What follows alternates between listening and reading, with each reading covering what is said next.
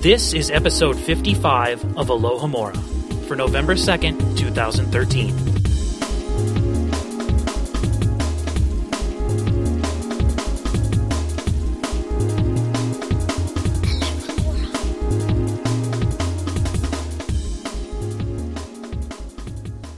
Hi everyone and welcome to the show. I'm Rosie Morris. I'm Patrick Musilek. And I'm Laura Riley. And here today we have two guests. Our first guest is Alex. Thank you very much for joining us, Alex. Thank you for having me. Would you like to tell a little bit about where you're from or anything else, your house?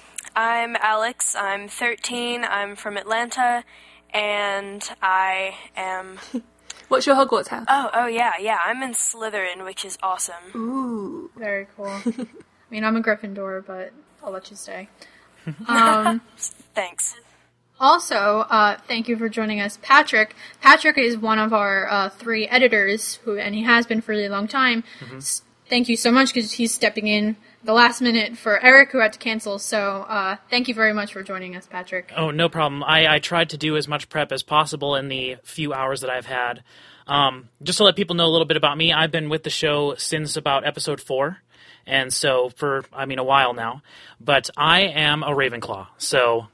Very woo cool. Ravenclaws. And where are you from? I'm from Omaha, the middle of the country. Very cool. So we actually have each house represented today. That's quite cool. Oh, that's awesome. Oh, yeah. That's always exciting when that happens. Yeah, it'll be interesting to see how our opinions differ. Haha. Definitely. So, exciting news that you might have seen if you follow us through social media or the homepage. We have been nominated for the People's Choice Podcast Awards. Yay! And we are nominated because you guys, the fans, sent in your votes for us. So, huge thank you. You're all super awesome.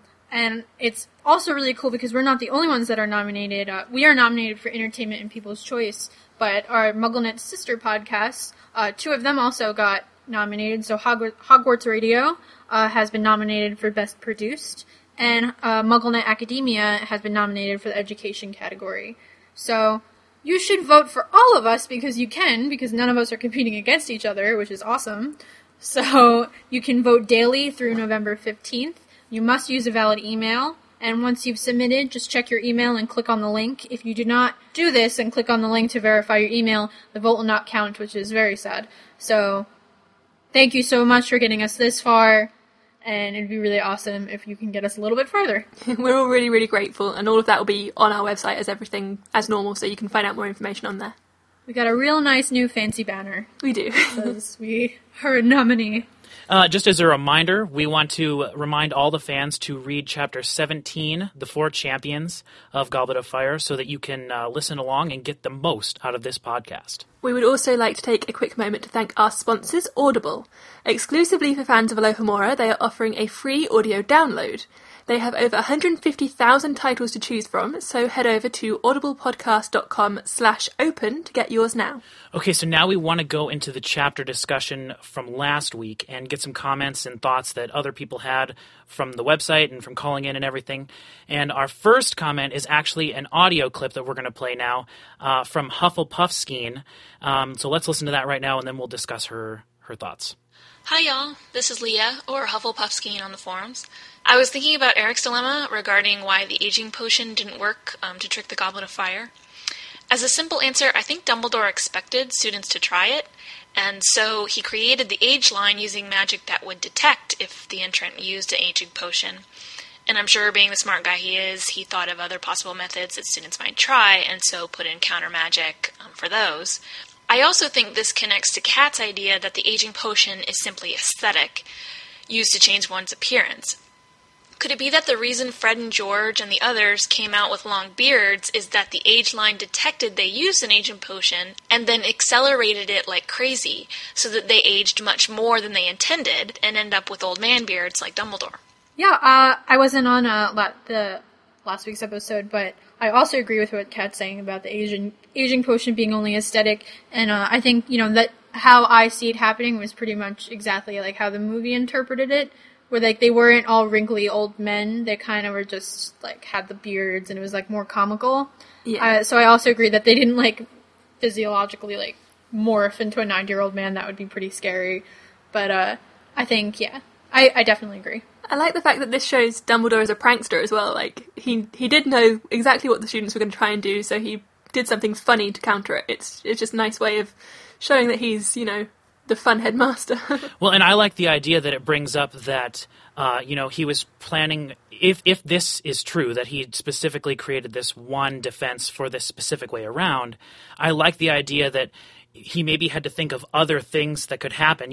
I just have sort of always thought that whoever was trying to get through the line, over the age line, that they would grow a beard and that would be it. But it's interesting to think that there might be other defenses if other people tried other ways around or different things. So it opens up some interesting questions, too. Well, see, because what I'm really confused about with this is that, if Fred and George are, really close to being 17, and they're using the age potion, and it's simply an appearance thing, there isn't going to be much change in appearance, and so I really don't see how it's going to help. Yeah, and that's how the comment was kind of hitting on, too, the fact that because they specifically used an age potion, the defense that Dumbledore actually put on it was to accelerate the age potion way beyond what they intended it to do, and that's how they ended up getting their beards and aging just crazily. All right. Yeah. I really like that comment. So the next comment comes from the forums, and it's from Stone Hallows. And it says, "It makes me wonder what would have happened if you didn't try to be older. You just ignored the rule and tried anyway. Would you still grow a beard, or would something else happen? Obviously, you wouldn't be allowed to enter regardless of if you tried to trick the goblet or not, but what would happen if you didn't try to trick it?" So this kind of goes back to what we were saying. It brings up, what else could you do? But even if you weren't trying anything, like if Colin Creevey just stepped over the line to try to put his name in the goblet, what would happen? I think you still would have gotten the beards. I think it's kind of a thing where it's just a reminder that you needed to be older. So whatever happened, you would get this kind of reminder of age in the form of facial hair for some reason. I like the fact that it doesn't discriminate between genders as well. Girls can get beards too. It's fine. Yay. Oh yeah, definitely. So the next comment comes from the main site, and is from Madame Lestrange. She says, "In this episode, you guys were talking about the decision of the Beauxbatons to sit with Ravenclaw and Durmstrang to sit with Slytherin. I think that this was a plot device so that the champions are chosen. It's almost as if there are one champion from every house, being like Harry representing Gryffindor, Cedric representing Hufflepuff, and then Crumb maybe representing Slytherin, and Fleur, of course, representing Ravenclaw. So I like this. I think that it kind of helps the reader organize your thoughts a little bit more as you're reading, and it kind of helps maybe identify with the entire school as a whole. And I think it also sort of goes along with the Durmstrang Dark Arts connection from last week, where Draco had his whole Durmstrang has the Dark Arts thing. Yeah. Yeah, we had another Audio Boo message saying something very similar. And I think it would be kind of a boring year for all the Ravenclaws if they didn't have Fleur, and it would be a boring year for the Slytherins if they didn't have Crumb. So it helps for the actual students there as well as for the readers having someone to kind of root for. Wouldn't have anyone to cheer for. Yeah, that's true. But if they didn't have those two, do you reckon that the Ravenclaws would have gone perhaps with... I think everyone would have supported Diggory. I think they just would have done that. Because, everyone's just like, yay, Cedric Diggory is awesome, Harry Potter's not. But all the Gryffindors are happy for Harry, so wouldn't one of the other houses be happy for him too? Well, yeah, I guess I get that, but...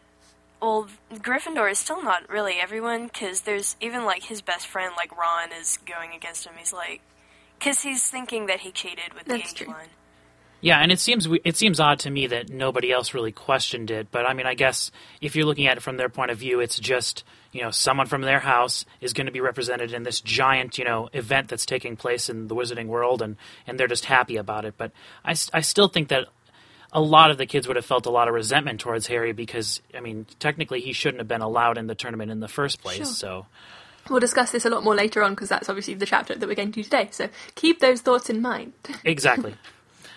So our last comment from last week's show comes from the forums, and it was by Tweak6. She says, "I always imagine Ludo Bagman as Boris Johnson, the mayor of London. Completely. He embodies overgrown schoolboy. For non-British people, Boris is that man that got stuck on a zip line during the London Olympics. I'm sad I missed that. He's also the guy that, during his recent trip to China, told them that Britain loves international students because Cho Chang, a Chinese exchange student, was Harry's first girlfriend. Oh, Boris. You don't even know how much I love this. That is great. Yeah, I think it's probably... I mean, I pretty much know Boris Johnson largely for the zipline incident. Yeah. But Yeah, I missed that. I'm disappointed about that. Oh, it's on YouTube. You can find it easily. I'll have to do that. it's pretty great. It's hilarious because Boris is actually, or was, he's not anymore since he became Mayor of London, but he was my local MP, so you can often see him kind of wandering around my town, especially on Christmas. He does all of his shopping on Christmas Eve. But it's just hilarious. Like, I can definitely see this being Boris. Yeah.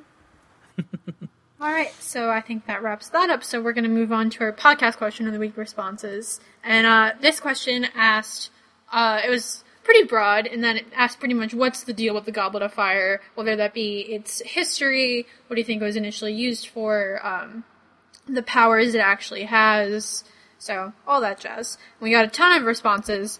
So this first comment comes from Fred Weasley's Ghost, which is the worst username I've ever seen. Right in the feelings. I'm so sorry. Right in the feelings, but anyway. I think it would be really cool if the goblet was part of King Arthur's legend. Merlin, knowing King Arthur needed help picking the knights for his round table, forged the goblet and enchanted it to pick the names of the bravest and the best. Later, when the Triwizard Tournament was formed, it was enchanted to pick only 3 competitors, but because the enchantment was added later, and not when it was first created, Barty Jr. was able to use a strong Confundus charm to trick it into picking a 4th. So this person actually wasn't the only person to kind of make the connection to Merlin and King Arthur, but I thought I liked their comment, so yeah, what do you guys think about that? A bit of an inevitable connection with any goblet, really, isn't it? Yeah. Yeah, because a lot of people were talking about the Holy Grail, Yeah. and kind of making that connection, especially because someone pointed out how J.K. Rowling has once said that the original working title in her head was like the Cup of Destiny for the Goblet of Fire, and then she ended up, or something like that, and then she ended up going with Goblet of Fire because it had that Cup of Destiny feel to it. So, yeah, and people kind of associated that with the Holy Grail and then with the Goblet of Fire, so yeah, I think it's definitely an interesting parallel. I like that she went with Goblet of Fire rather than Cup of Destiny or whatever, though, because I think it's more earthy, isn't it? It's less grand and you can believe it more. Yeah. I don't think Cup is awesome enough to be the Goblet of Fire. No. Which, I don't know if you guys talked about this already, like, just, this is a kind of a movie thing, but, like, the cup is pretty simplistic in the books, like, it's pretty much literally that. Like, It is kind of just like a cup. Whereas in the, in the movie, it's this grandiose thing that's all metal and stuff, but anyway. Alright, so then this next comment comes from Hallows Master 97. And it says, I always thought the Goblet of Fire was made specifically for the Triwizard Tournament, but then it was cleverly pointed out that the goblet failed to recognize the false 4th school, which, side note for me, I was pointed out by Spectacularly Hypothetical, as a username. Okay, anyway. The Triwizard Tournament is over 700 years old, so the goblet must be older than that. Perhaps it was used to pick the best wizards in another competition, and then it was just configured so that it chose the best wizard out of the given schools. It is an ancient magical artifact and probably created by a very powerful wizard. Also, I found the connection between the Goblet of Fire and the Unbreakable Vow very interesting. They both seem to have the same sort of enchantment which binds the wizard to a contract. However, I don't think a person would die if they didn't bid the goblet's contract. They couldn't possibly allow that in a tournament for students. And I found this really intriguing. The goblet and the Unbreakable Vow are both linked to fire in some way. The goblet creates sparks and bursts of fire while choosing the wizards, and the Unbreakable Vow links 2 wizards using flames. Fire is known to represent power, and both the goblet and the Unbreakable Vow are undeniably powerful. The goblet and the vow hold great power over a wizard once the contract is sealed. Okay, so I'm going to break that down to the 2 points. First half of it was pretty much saying that, that the goblet had to be made before the Triwizard Tournament, because if it was made only for the Triwizard Tournament, then it would know to only pick dry schools. So, yeah. But if it was just something that was general for competitions, then that's more easily done that it would get a 4th. I think it still could have been made for the Triwizard Tournament. Yeah, I agree with that. I mean, you can create, like, computer programs and things that you can, like, change the details of so it would recognise a fourth. Yeah, that's true. So I don't see why you couldn't do that with Magic as well. And the second half of this is, it's funny to me that they're saying, oh, they couldn't possibly allow them to die, like, in a sporting event. But pretty much all the tasks are pretty lethal. That's what they know. I know, let's Yeah. put the 17-year-old wizards in a tournament to the death, sort of. Right. So I think it's funny, it's putting a lot of unearned faith and saying they wouldn't let that happen. You have to remember also that, like, the concept of childhood and, like, trying to keep children safe and pure is only really 100 or so years old. So 700 years ago, they wouldn't have cared at all. Go die, children. That's true. I didn't think about that. Yeah. Which is pretty much Hogwarts' general stance on child abuse anyway. Back to the Middle Ages. Sure, why not? Oh, yeah. If you're older than 8, then you're an adult. And connecting from what the connection between the Unbreakable Vow and the Goblet are, this next comment is from Cassandra Woblatsky, and it says, the idea of a binding magical contract is curious. In my humble opinion, another example of a magic at its deepest and its most impenetrable. For instance, I always wondered what would happen if Harry had simply refused to participate in the tournament. What if he had just run away from Hogwarts, as he would briefly imagines doing in his fear before the first task? The adults seem to agree that he must go through with it. No one suggests otherwise, however worried they are about Harry, not Dumbledore, Sirius, or even Molly Weasley. They've all got to compete, says Moody/Crouch. Or what? Dumbledore had earlier warned that this tournament is not to be entered into lightly. There could be no change of heart once you have become a champion. So is this like an Unbreakable Vow? Is Harry risking his life to compete because the alternative is certain death if he doesn't? This might explain why it is so important to exclude underage students, but surely it would be too dark a concept for what is essentially a sporting contest. Yeah. I find this really interesting. It's really interesting that they're linking it to the Unbreakable Vow, because we've sort of, like, in Book 6, we see that, like, it's used for, like, these really serious things, and it doesn't, like, seem like it's a thing that they'll use, but now it's being used for, like, a common, like, wizarding thing, and it doesn't really seem like a thing that's used a lot. It seems like something that's, like, super serious, so I think that, like, puts more light onto how big of a deal this tournament is in the wizarding world. What do we reckon is the punishment? Do we really believe that there's going to be certain death if he doesn't compete? Or, I mean, it's interesting in connection to the second task where he almost misses it. Like, he was asleep and almost was late.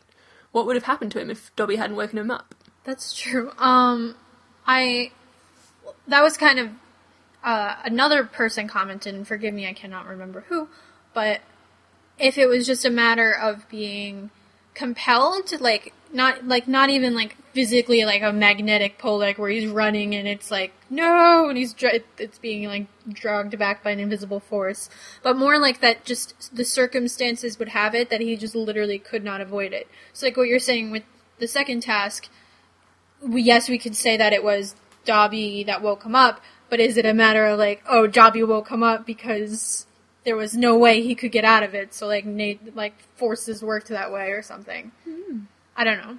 Well, and see, the interesting thing to me about this, and maybe we'll talk about this a little bit later when we get into the chapter discussion, but the interesting thing about this is that they're saying that Harry can't get out of it because his name's come out of the goblet.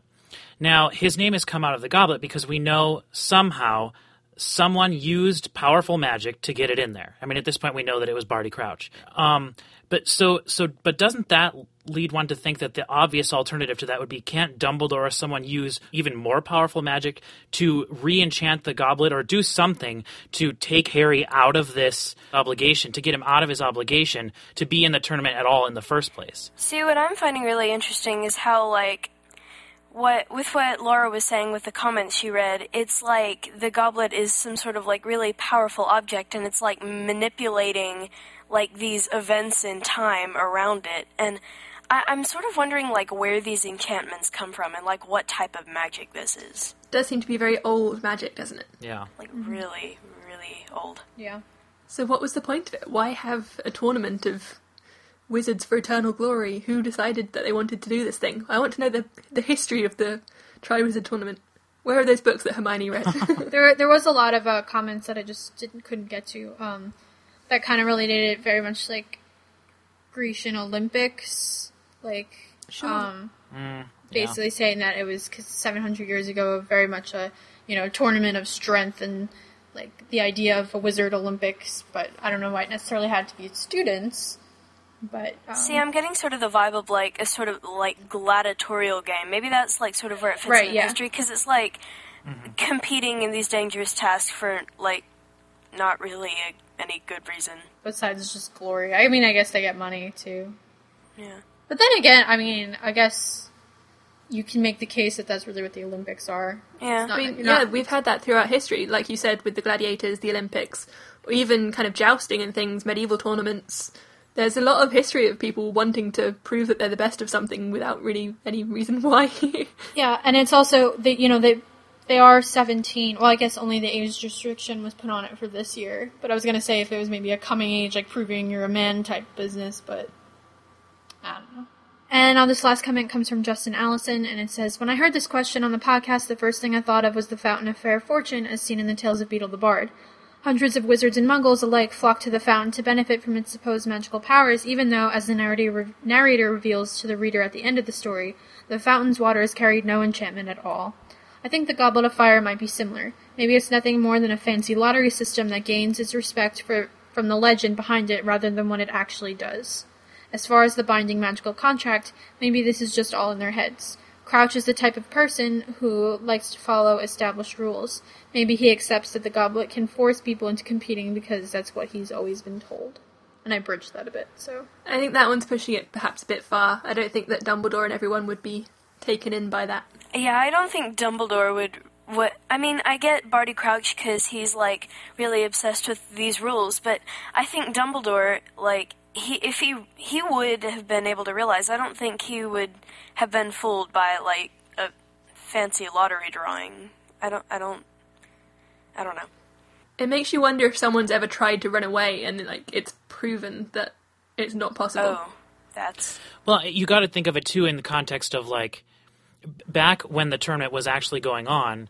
It probably, I don't know how regular it would have been. Like, was this an annual thing or like, every 4 or 5 years? But you would assume that back in that day, everyone knew what it was. And so you wouldn't even attempt to put your name in unless you specifically wanted to be a part of the tournament. And then if that's the case, though, I don't think anybody would try to run away because they would already have known what was in store for them before they put their name in the cup.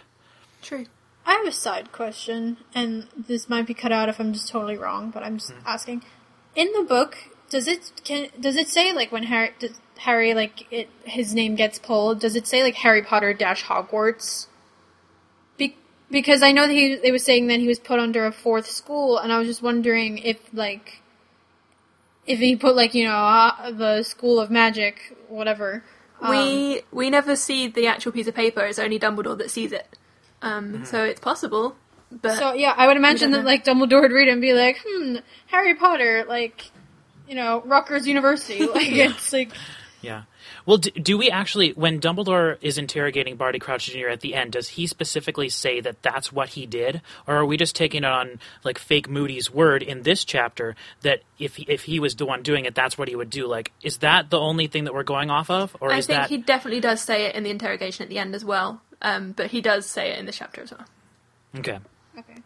I was just thinking of that. He probably just, adds an apostrophe somewhere or something. Yeah. Oh, that's true. Hogwarts with a Z. Yeah. Gangsta Hogwarts. So, okay, I think that wraps up our post question of the week, but just want to take a moment again to talk about Audible. Something that was really great. I actually truly used Audible this past week, using our, /open, because I had so much to do for school, and I had to read an entire novel for my midterm in like 2 days. Ouch. And I just didn't have enough time to sit down and read, so while I was walking to class and while I was doing my dishes and literally while I was showering, I just had this book playing, and it made me finish the book so much faster. So yeah, Audible is really great for that in the sense of school, so good on you, Audible. Honestly, my house is just so full of books I don't have space for anything more either, so I will most likely get my next book on Audible as well. After all, Audible is the best place for all of your audio downloading needs, and right now Audible has a great special offer for US and Canadian listeners. They can visit our unique link, created specifically for them, and get a free audio download today, right now. They just have to go to audiblepodcast.com/open. You can also download it using Audible's listener program, which basically allows you to purchase book credit at a super low monthly rate, and then you can use it at any time for anything that Audible offers, which is pretty cool. And with over 150,000 titles, you have a lot of options. Head over to audiblepodcast.com/open and start downloading directly to your computer for easy listening on burned CDs, MP3 players, or even on your iPad, iPhones, or Androids. Again, the website made just for you is Audible, AUDIBLE, podcast, podcast.com/open, OPEN. So visit audiblepodcast.com/open for your free download today. How many times can we say the same link in the same little section? You gotta drive the point home. We do. And to drive the next point home, we are now going to start Chapter 17. Chapter 17. The Four Champions. So, in the last chapter we heard that Harry's name has been pulled from the goblet, and we pick up straight away as the next chapter starts. Everyone is staring at Harry, who is struggling to believe what has just happened. Were you guys shocked when it happened in the first time you read it? Can you remember? I wasn't really, because Harry always, gets himself into They're not going to have, a big wizarding tournament, and, Harry's not going to be, in it for some reason. It's kind of inevitable. I mean, the cover's kind of spoilery in that regard. That is true. Oh, look, it's him battling dragons, but he's not going to battle dragons in this book or anything. Right. Considering they've mentioned dragons so many times already as well, and there's one on the front cover, it's kind of like, oh, right, okay. Surprise. But as we are not at that point yet, we see McGonagall rushing up to Dumbledore as soon as kind of the name is pulled out to whisper in his ear as Dumbledore looks on with a concerned expression. What do you reckon McGonagall is actually saying to Dumbledore at this point? Just pretty much echoing what she says out loud, I believe, later, of What the heck? Yeah, this can't happen. But even she doesn't have a solution, which is sad. I kind of imagine her immediately thinking, instead of just being like, how did this happen? Immediately thinking, why did this happen? Going up to the reason she runs up to Dumbledore right away rather than just standing up and going, what's going on? Is because she immediately thinks, okay, something's going on here. Run over to Dumbledore and you got to try to figure it out, I like how much she cares for Harry as well. I mean, she's the head of house. She doesn't actually have to go out of her way as much as she does for, Harry and the other two.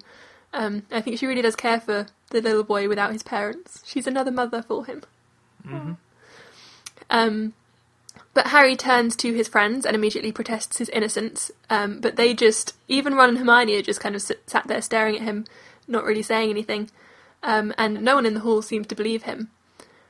So when Dumbledore calls him up to the top table, everyone just watches, and you can hear the kind of buzzing whispers growing louder, but there's no kind of heckles or anything. You'd expect, Draco to stand up and shout something.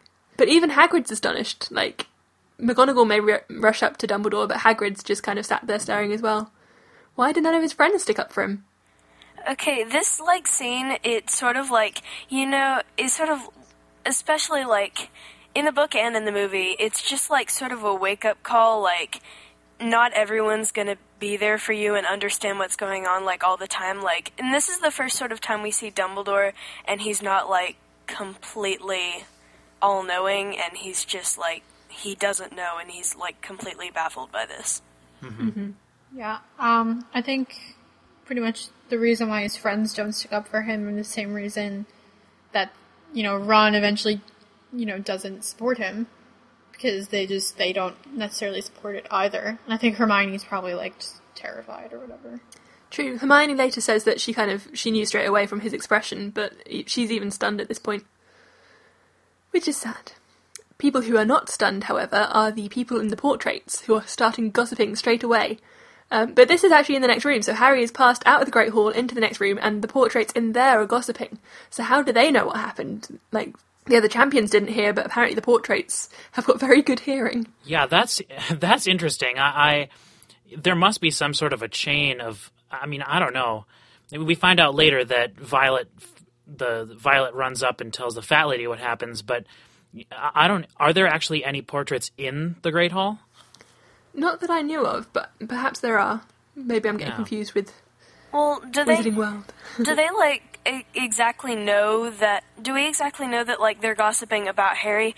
I mean, it's an exciting thing in and of itself, even without the fourth champion. I mean, they might be gossiping about that, but maybe, when Harry walks in, then maybe they'll start gossiping about that. Who knows what portraits do?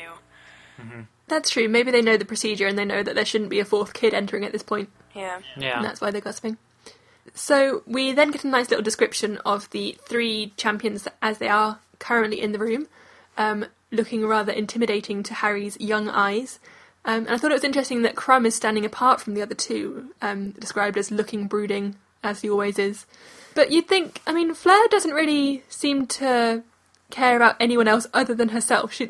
Crumb is a very famous wizard, and she doesn't seem to be affected by it at all, considering her Veela powers that she later uses on other people. Do we kind of get a wrong impression of who Fleur is, based on, I guess, fandom writing about her? Because we always kind of see her as very self-centered and very kind of almost fake, I guess. But she's not particularly interested in fawning over other famous people. She just cares about herself.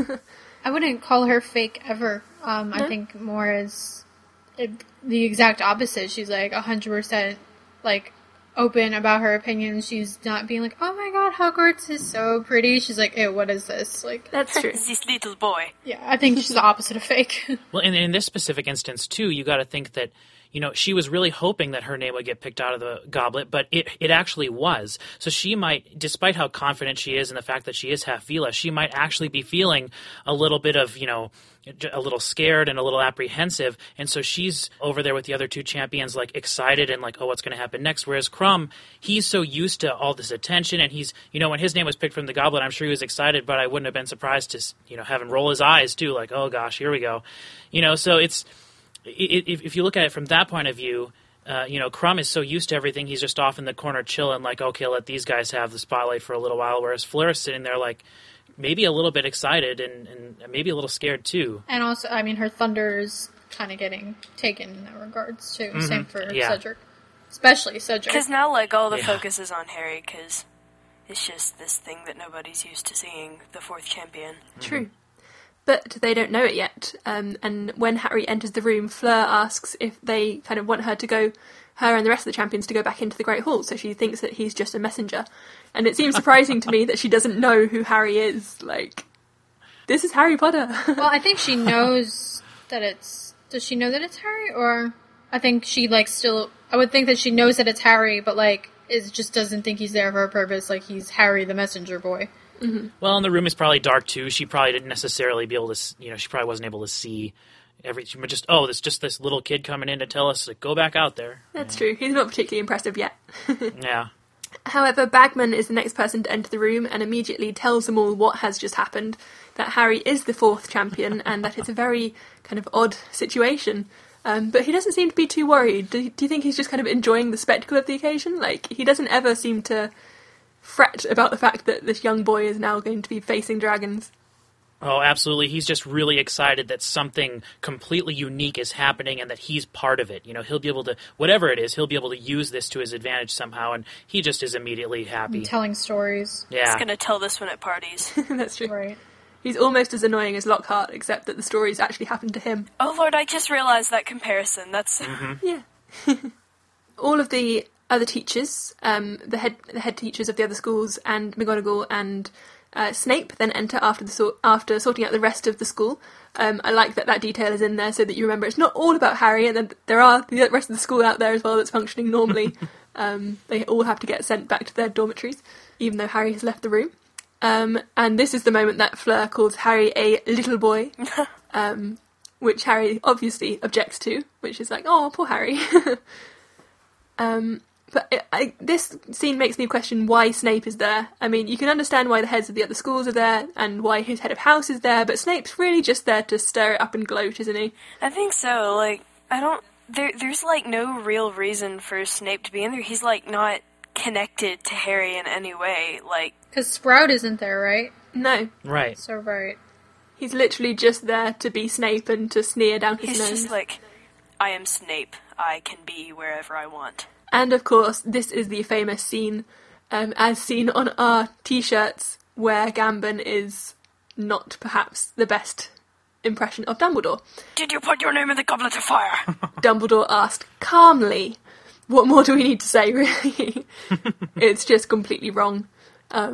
They sigh. Yeah. And there's been some great discussion around social media and on our forums about the fact that this scene is just not how it was supposed to go. Yeah. Well, this is the moment we finally realize that Dumbledore is crazy. Yay!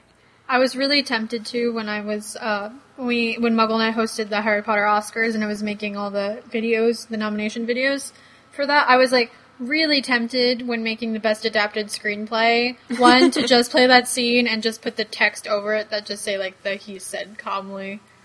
But I felt like that was biased a little bit, so. Potentially.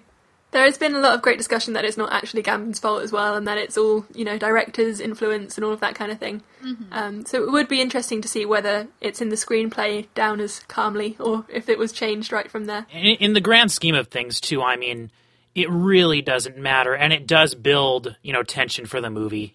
It's because what they're doing is hitting home the fact that for the first time, like you mentioned earlier, Dumbledore isn't in control of the situation. He doesn't know what's happening, and so that really does help to hit that home that something's going on. Yeah.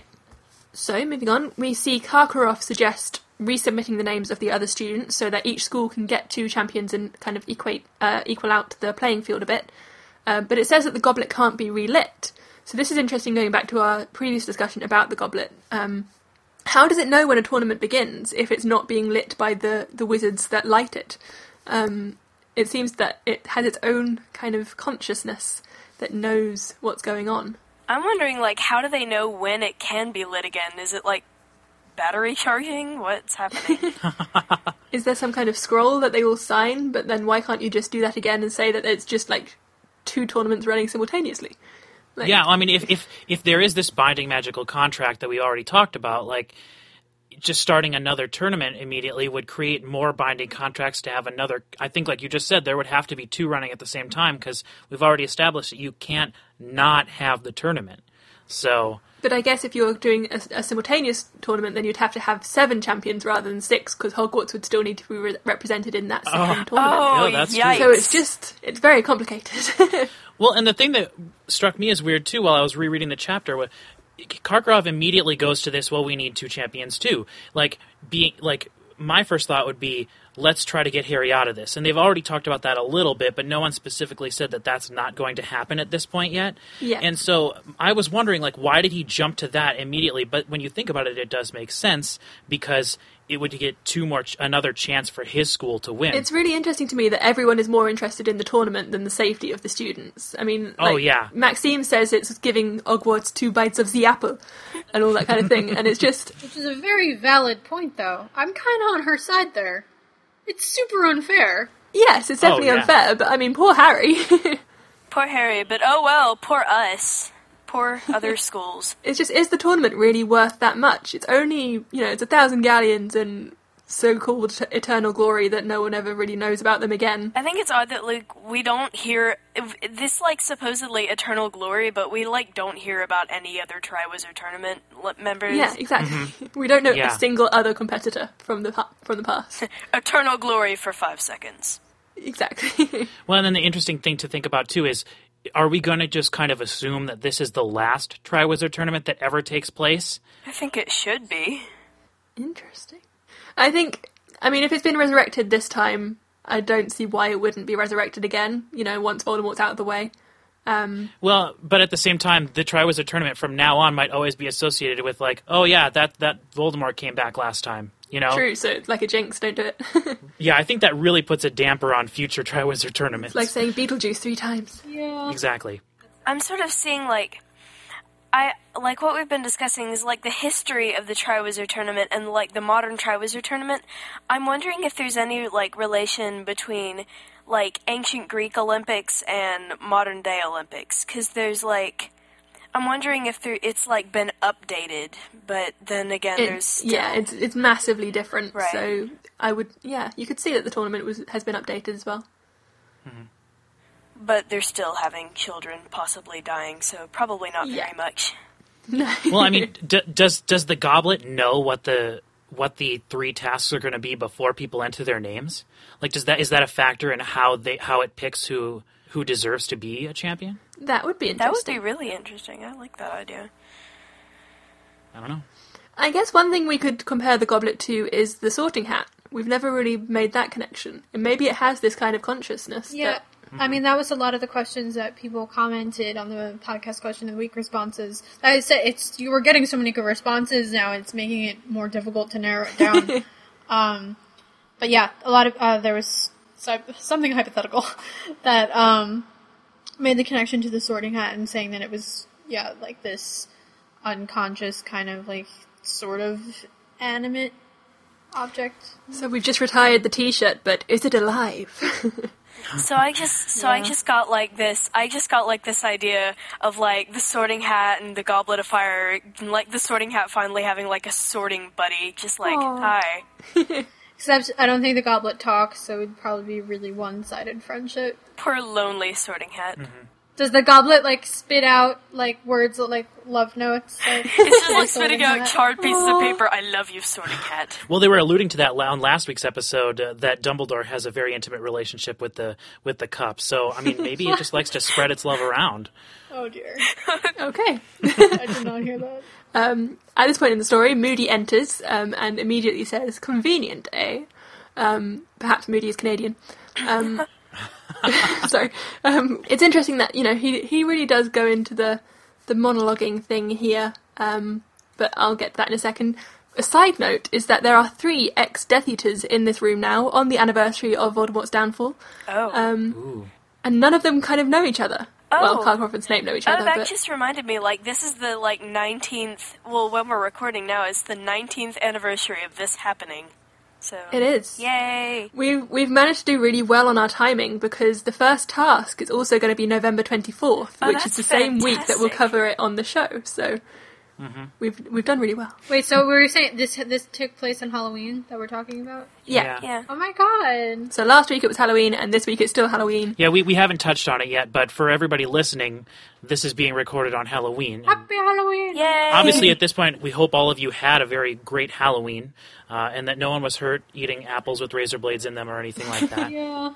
So as I just said, Little Crouch, as we have nicknamed him, explains exactly what is going on at this scene.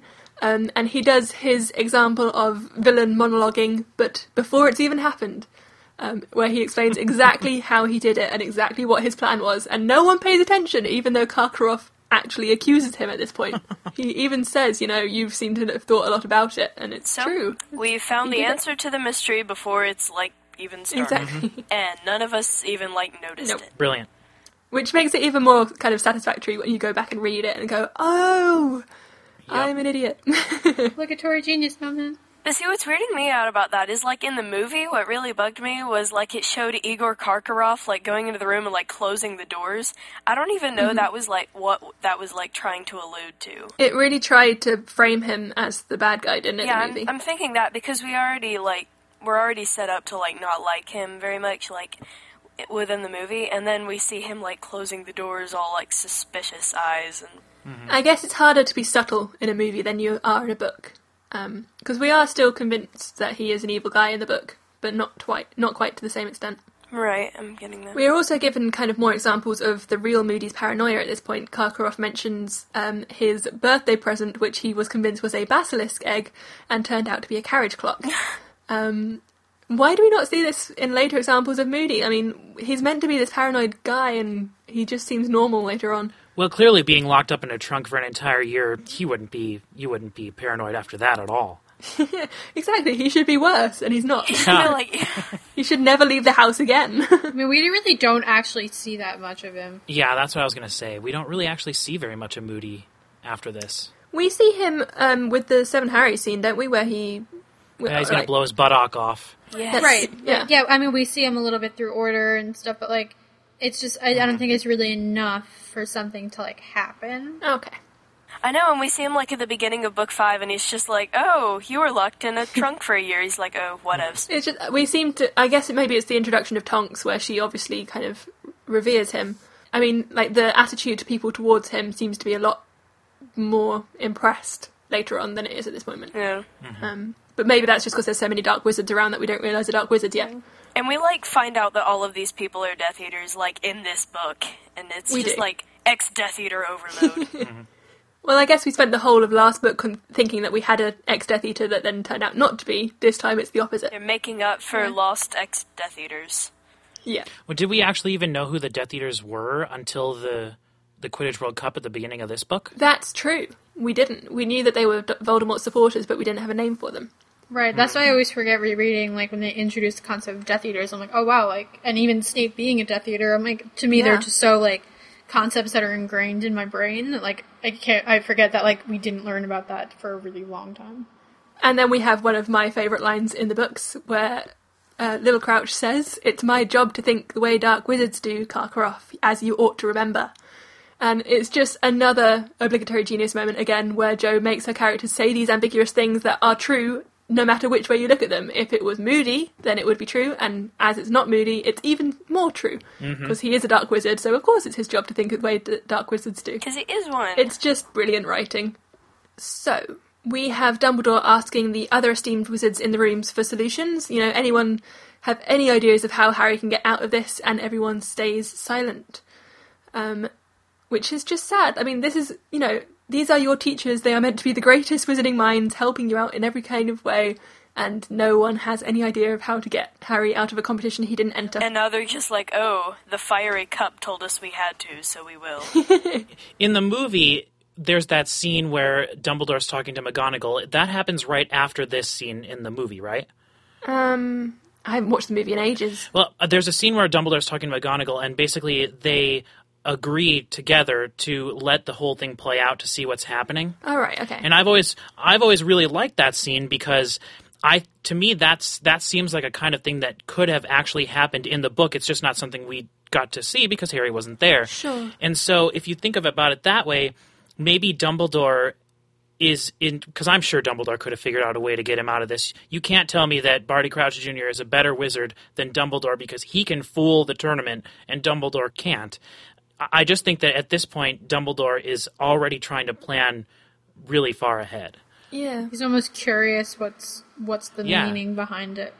Yeah. Maybe he also thinks that, you know, he can work to protect Harry throughout the tournament, so you might as well just let it play out and try and get the guy to kind of reveal himself later on, whoever the bad guy is. And we also know that he feels very strongly about Harry's abilities. Maybe he legitimately is excited that Harry's actually in the tournament. Maybe he thinks that he has a legitimate chance of winning. Maybe he has 2 sickles on it. Maybe he's had a bet with... Yeah. We see then Mr. Crouch is described as coming out of a deep reverie. And I was just wondering, do we know if he's under the Imperius Curse yet? Has Crouch Jr. already cast a spell on his father? Because all of the descriptions here make him sound very ill, and it sounds like he's under a curse and kind of being called upon in select moments and not really knowing what's going on. What if, because, like, I'm thinking, like, maybe, like, if the curse is newer, it's going to be stronger. I'm wondering, like, if this is the effects because the curse is, like, being cast, like, right now. What if it happened in this scene? It could be, yeah. That's interesting, yeah. He's described as ill earlier on in the chapter as well, before Moody enters the room. But he's not described in, like, this moment where he comes out of a deep reverie just makes me, you know, we see this later on with other people, when they're kind of called upon to talk, they kind of reanimate under the Imperius Curse. So it could have just happened, yeah. We'll have to keep an eye on him from now on. Yeah. But yeah, poor Crouch, he's definitely ill.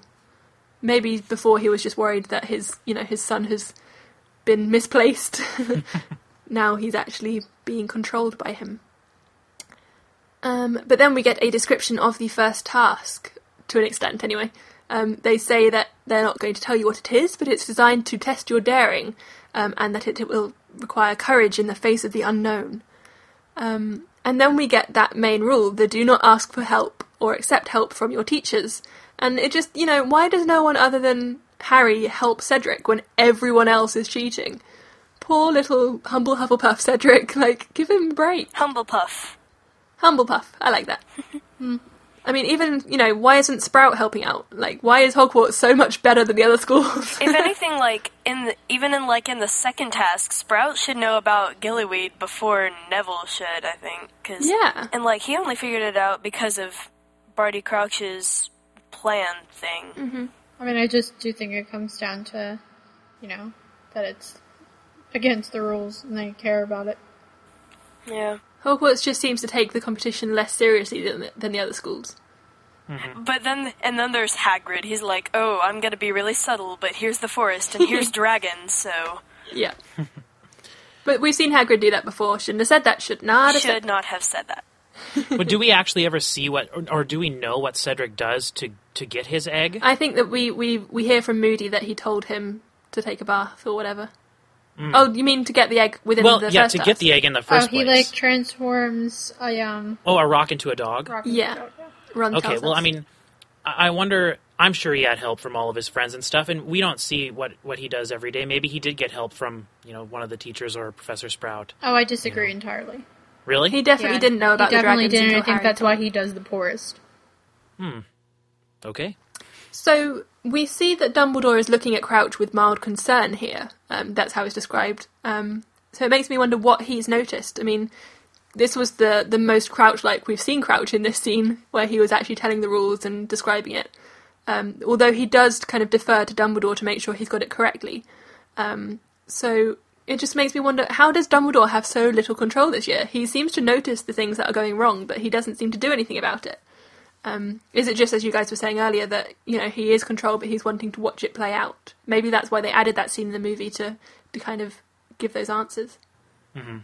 I think that's definitely what's happening. He has already decided at this point that it's more important for him to figure out what's going on than Harry's safety, which kind of goes against what we know, what Dumbledore thinks about Harry, but I think he has enough faith in his skill to protect Harry that he's willing to let it go and see what happens. Yeah. Sure. So, Dumbledore sends everyone off to bed.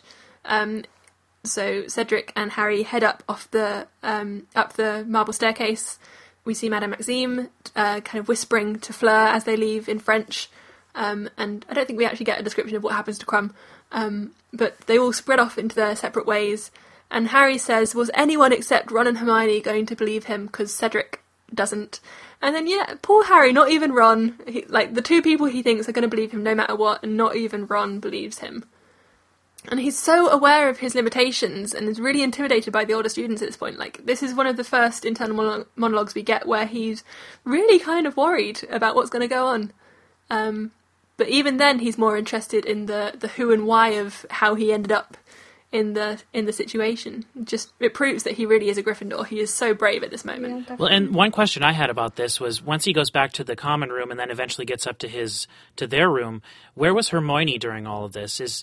I kind of just picture her up in her own room, just kind of sitting there, clearly going through her thoughts, trying to decide if she believes Harry didn't do it or if he did. Is that what we think is happening here? I can picture Hermione doing that. I think Hermione might be having some doubts also, like everyone else, but I think she really wants to believe Harry. I just don't know if she really can. Mm-hmm. See, I always thought that she was there comforting Ron, talking to Ron as well and trying to work out why he's not trusting him. But obviously we don't see this because Ron's on his own. No, I agree. And we don't see them in the common room talking beforehand, and we never see kind of Ron enter. So I wonder if Hermione's maybe immediately run off to the library and is starting to research the Triwizard Tournament straight away to try and help Harry out. Oh, that sounds like Hermione. Yeah, that's very plausible too, yeah. Because, she does believe him. We've heard that she, saw it in his face that he definitely didn't enter his name, so... But she probably also knows that there's no way out of it, so this is the moment where she's gone into, planning mode. Perhaps, I don't know. We never actually really find out, which is sad. But before he actually gets to the party, we hear him say, who could possibly want him dead? And then obviously the answer is Voldemort, and it refers back to the dream again. And Voldemort is present in the description a lot more in this than he ever was last year. Yet Sirius is barely mentioned at all, despite still being on the run and still being considered a bad guy. It makes me wonder why, Crouch or Bagman doesn't mention, or well, any of them really, doesn't mention Sirius as a possible person to put his name in the cup. That's a really good point. Yeah. No one seems to worry about that. Sirius does seem to be like Forgotten. yeah. I'm confused by this now that we brought it up, because it seems like, oh, we've had this person, and he was like a big deal last year, but this year we don't care for some reason. It's that whole kind of out of sight, out of mind thing, isn't it? You see it happen in the media quite a lot, where you've got this kind of a escape convict or whatever is reported on for a week, and then it just disappears. And especially considering the Ministry caught him and then he escaped again, perhaps it's just kind of being swept under the rug a bit. Or maybe Dumbledore has worked to try and clear his name a bit more as well, so there's several things that have happened that we might not have seen. Oh wait, what if since he escaped from the Ministry, even though they already had him, what if, like the Ministry trying to tone down, oh, we made a mistake, let's not talk about it at all. What if that's one of, Cornelius Fudge's early attempts to be like, okay, we are the Ministry, we are right, I don't care. Yes, I can definitely see that happening. Obviously, it's the end of this book, but the kind of the Second War begins, isn't that the chapter? Yeah, we can definitely kind of see the early workings of that divide happening here, perhaps. And then we encounter the gossiping paintings again. Violet has been telling all of the Gryffindors exactly what happened in the room, even though, as Dumbledore says, it's one of Hogwarts' best-kept secrets, so obviously the entire school already knows. Maybe this is why, it's the paintings. Hogwarts has no secrets. Exactly. It just makes it seem very claustrophobic, doesn't it? That even the paintings are going to be watching and talking about you. You can't escape ever. Mm-hmm. But Gryffindor doesn't care and just uses it as another excuse to party. Definitely not the house for an introvert. It's really nice to see that, Fred and George are kind of vaguely impressed and supportive of Harry, even if they're a bit confused. And even Angelina doesn't really mind that he's entered. She says, if it couldn't have been me, at least it's a Gryffindor. So it really kind of shows that Gryffindor pulls together to support its own, even if it's not what he wants. And as we mentioned earlier, Harry heads upstairs to find Ron, who gives him a kind of a grimacing smile, which is, before the argument, it's quite nice. He's trying to be supportive, even though it's obviously hurting him. He's trying to kind of fix this grin on his face. But, why doesn't Ron believe him? Is it just what Hermione says, or is it something I'm thinking more? That, Ron, I think we've seen that he does like having attention, and he does like having glory, and this is, someone who really shouldn't have this glory having it, and he could have just as well had it, and he's really angry just because he's not the attention. No, none of the attention's on him right now. So do you think that he actually feels betrayed by Harry any more than he is kind of worried about his own? I think he is feeling betrayed. He's okay, I'm your best friend. Why are you not telling me about this? And why am I not getting any of this attention that you are? 'Cause yeah, I don't think Ron necessarily expects the attention, because nothing's necessarily deserved in this scenario. Even if he was 17, in no world would he have ever been picked. It's just I think they were both looking forward to being on the sidelines watching, and now once again it's Ron just by himself watching Harry. Poor Ron. Do you think that Harry could have convinced Ron if he hadn't been kind of so stressed by everything that had happened in the party and the surprise of his name being called? Would he have been more focused and more able to convince him if he hadn't kind of started this argument and felt angry about everything? No, only because I think, he has a solid enough argument as it is, and I think Ron's just being an immature 14-year-old boy. There's a part in this, when they're in the conversation they're having, where Ron asks him, did you use the invisibility cloak? Knowing what we know about the invisibility cloak and it being one of the Deathly Hallows, do we think that the Deathly Hallow invisibility cloak would have gotten someone over the line? I don't think so. I don't think the age line would have anything to do with him being invisible, because it's still a physical presence passing over the line, and the age line isn't seeing, it's sort of I don't know. Yeah, but we do know that Harry's cloak is the one cloak that, since it being a Deathly Hallow, we know that it can deflect curses, and it's it's basically super cloak. So I don't know. But it doesn't actually kind of cover the soles of his feet, and that's what. Yeah, and I was wondering about that too. So. But I don't know. I just thought it was kind of an interesting thing to bring up because I believe that if you could find a way to get yourself across the line, you could enter your name regardless of how old you were. I think the line was what was stopping the younger kids, not the goblet itself. Yes. And I think that they could have used the cloak to get over the line. I really do. I think the cloak is problematic in this book because, Moody can see through it. She hasn't quite thought it through properly at this point. So it's hard to say because the rules change.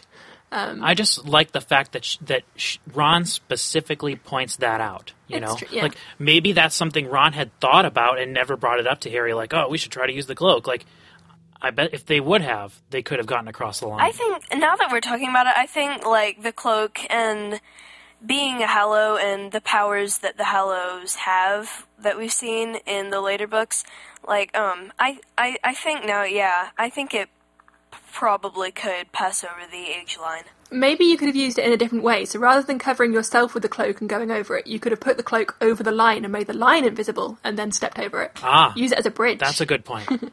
When you said you could use it in a different way, I imagine him like pulling the cloak up over his feet and like potato sack hopping across the age line. That would also be fun. Yes. But at the same time, Dumbledore knows Harry has the cloak and he's the one that set the line, so there's a whole argument that could be made there. It's just interesting to think about that. True.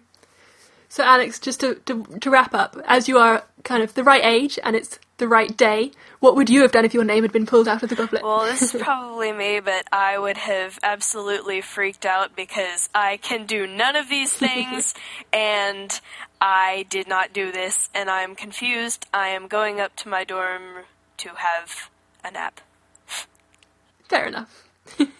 Okay, so earlier in the show, Rosie came up with a really good question that I think we're going to use for this week's podcast question of the week, which is, do you think, hypothetically, if the Triwizard Tournament had existed without age restrictions back in the era where Voldemort went to Hogwarts, do you think Voldemort would have entered the Triwizard Tournament and been selected, for that matter?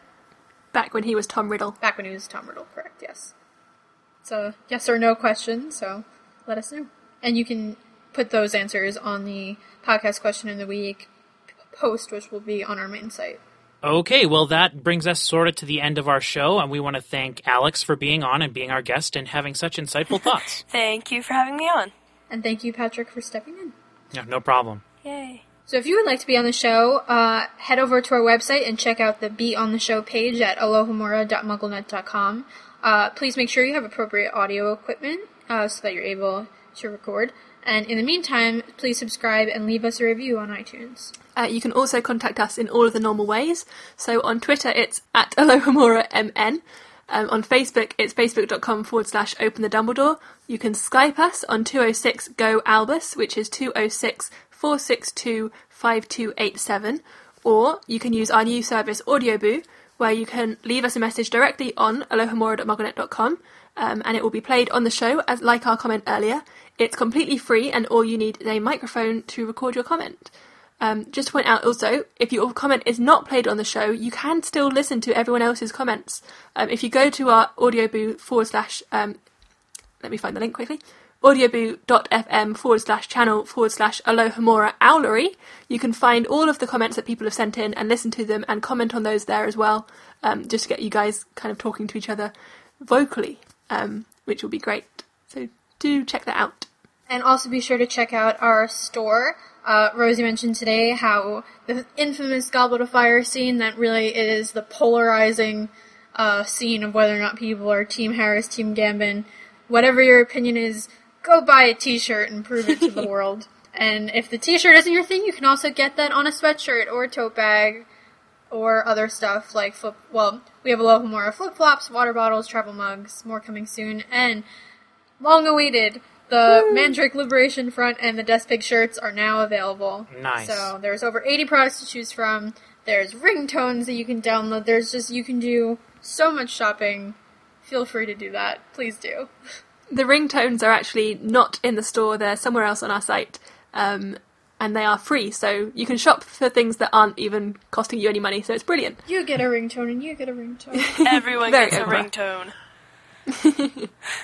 ringtone. Also remember that you can download our app. It's available hopefully seemingly worldwide, perhaps not, we don't know. Prices do vary, so you can check what is your local currency and your local app store. You can find transcripts, bloopers, alternate endings, host vlogs, and more. And do check out our main site for more information on how to find your app. And we want to remind you guys one more time to please go out and vote for us. Voting actually started yesterday, so you've actually missed a day, so shame on you. But also, unless you did vote, in which case you've done a great job, vote again today and tomorrow and the next day. But make sure you go vote for us. Not just us, vote for all the other MuggleNet podcasts. We all deserve it. We all know we're the best, and help us achieve that greatness that we all know we have already got. Yay! So to do that, you can go to podcastawards.com and vote daily. Remember to use a valid email or your vote will not count. Alright, well then that does it. I'm Laura Riley. I'm Patrick Muslek. And I'm Rosie Morris. Thank you for listening to episode 55 of Alohomora. Open the Dumbledore.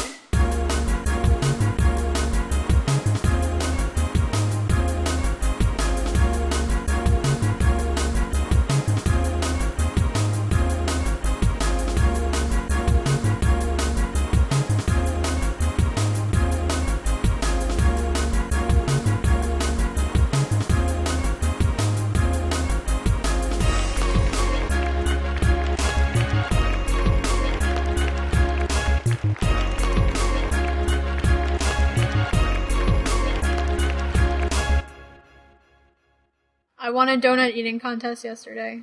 Oh, congratulations. That's awesome. Happy Halloween. And everyone in the UK as well, have a good bonfire night on the 5th of November. Yay! Is that a thing? It is. I'm just curious, Awesome. did you dress up for Halloween this year? Not this year, no. No. My costume this year is my favorite thing ever made. What is it? I'm Madeline. Really? Yeah. That's pretty It's on awesome. my Instagram and my Twitter, so feel free to check that out. Well, while we are off on a tangent here, over the last year I've been growing a really long beard, specifically for the purpose of being one of the Duck Dynasty guys for this Halloween.